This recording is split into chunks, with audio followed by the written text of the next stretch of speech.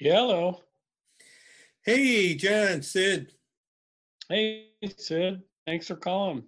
Yeah, not a problem. What's going on? Oh, I'm sick of hanging sheetrock in my basement. You got something going on? You want to do something? You want me to do something? Sure, I'm game for something. Let's get busy. Mm. A Midwestern Life, starring John Parks and Sid Smacka. What's black and white and red all over? How's the weather out there? You know, it's kind of a middle of the road day, not too sunny, partly cloudy. I could probably find something to do outside, you know. Won't be long, we'll be mowing grass. How about you? You say you're going to kick my ass? Not today. No, I said we're going to mow some grass. Oh, mow some grass. Yeah, well, looks like it's a nice day for doing that. Bright and sunny out. So the answer to our lead-in question is what's black and white and red all over? Well, the traditional answer is, of course, the newspaper. You know, I went to a Catholic school, and the answer for us was a nun falling down the stairs. Anyways, you know, I always thought of you, Jen, as a great teller of jokes. I mean, I hear a joke and immediately I forget it. I could seldom ever repeat it back to anyone, even if I thought it was the funniest joke I'd ever heard. But you've always got a joke ready to tell. Well, I think I got it from my father.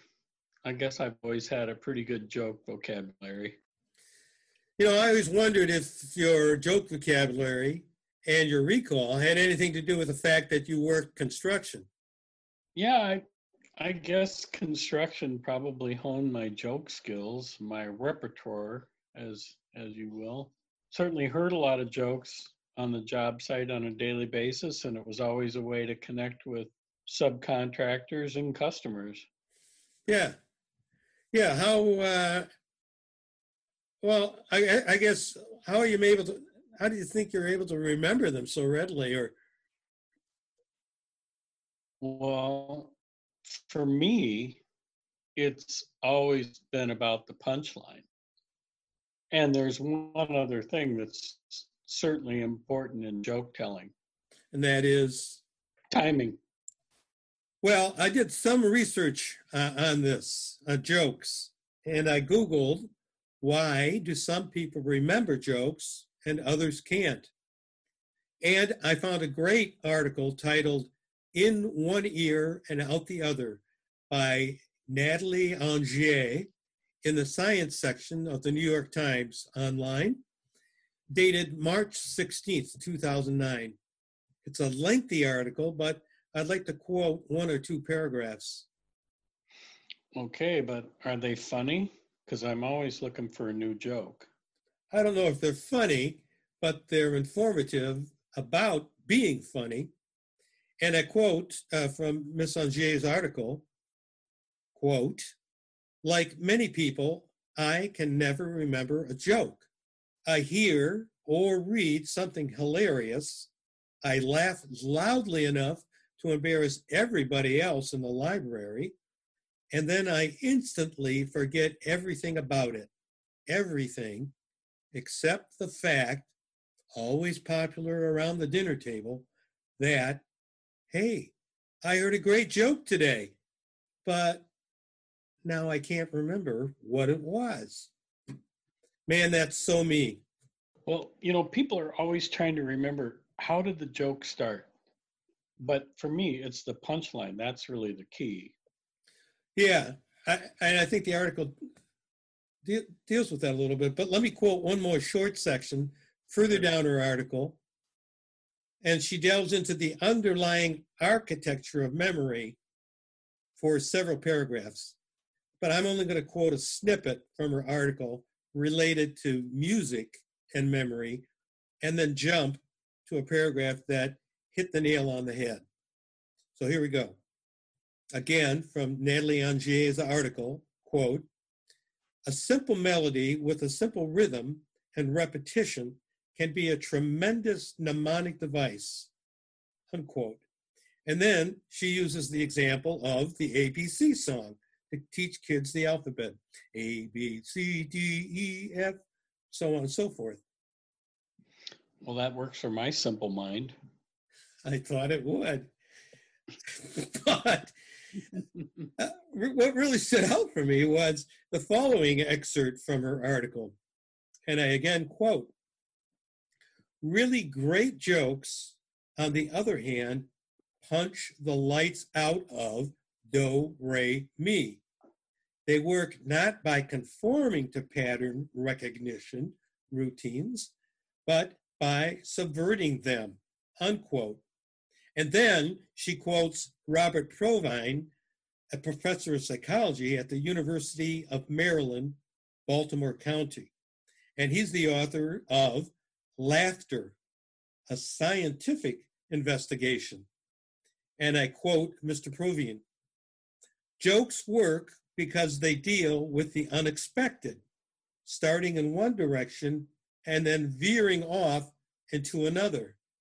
What makes a joke successful are the same properties that make it difficult to remember," unquote. Yeah, I think that's a great way to describe a good joke. Yeah, unfortunately, it's not as funny as a good joke, but yeah, it's just remarkable, the whole science of telling jokes and laughter, what makes us laugh. But what I really wanted to do today, John, was to get you to share one or two of your favorite jokes, and then if we have time, I might see if I remember any of my jokes. Sure. Well, let's start with a parrot joke. We started with parrots in the first episode, so let's keep going with the parrot theme. This man decides that his family needs a companion at the dinner table. So he goes out and buys this parrot at the store, at the pet store. And he brings it home, and they're sitting around the table one night, and the parrot starts talking. And at first it's okay, but then all of a sudden it's throwing all these obscenities into the discussion. And the guy goes over and tells the parrot to shut up, which the parrot does. But a few minutes later, it starts back up with, swearing like a sailor. He again tells the parrot to quiet down. The parrot does. Third time, the parrot starts up again, and the guy says, "Look, one more time, and you're going to pay the price."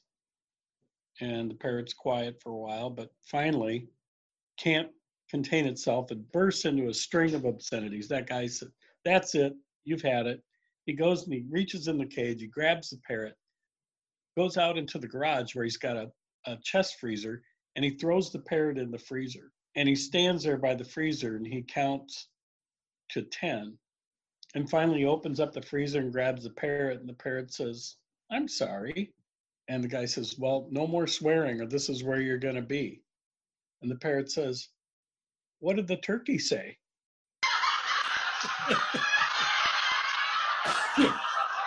Yeah. Good joke. That's not my funniest joke, but it's the clean one. So the other one I thought I'd tell is the woman that had a schnauzer. This is a pet joke. This is a dog. A dog. A pet joke, yeah. A schnauzer. A schnauzer, right. So she takes her dog to the vet because the dog's scratching at its ears. I can relate to that. My Springer often scratched at his ears. So she gets to the vet, and the vet kind of clips the hair around the dog's ears, and then she cleans them out. And she says, "You should probably apply Nair to this dog's ears once a month." So she goes to the pharmacist afterwards, and she says, "Yeah, I would like a bottle of Nair." And the pharmacist grabs the bottle and he brings it back to the counter and he says, "Well, I just want to warn you that if you're using this under your arms, you probably shouldn't shave there for at least a week. And she said, well, I'm not using it under my arms. And he said, oh, okay, well, if you're using it on your legs, again, I would refrain from shaving for at least a week. And she said, well, if you must know, I'm not using it on my legs. I'm using it on my schnauzer. And he says, oh, well, in that case, I would stay off a bicycle for at least a week. I knew you were going there, John, and boy, we may have to edit that one out. Anyways, could have been schnauzer. I was thinking nose, too. I was also thinking nose. The only joke I can remember, there's this guy who's, his wife likes him to be home early, likes him, doesn't want him hanging out at night very often if he goes out for a drink after work. So he gives his wife a call, of course, one evening and says, honey, I'll be home a little late. I'm going to go out with the guys and have a drink. And she says, all right, but just, make sure you get home in time and don't overdo it. So he goes out with his pals and they're drinking. They start doing shots and he's just really, really drunk. He's overdone it. And so much so that he gets sick and he throws up and it's all over his shirt. He's just despondent and he's telling his buddies, man, if I go home like this, man, my wife is going to kill me. And one of the guys gives him a 10 and, kind of gingerly puts it in his top pocket and says, hey, just tell her that some other guy threw up on you and he gave you the $10 to clean your shirt. The party breaks up and the guy gets home, comes in the house. The wife's just irate. She says, what didn't I tell you to get home early?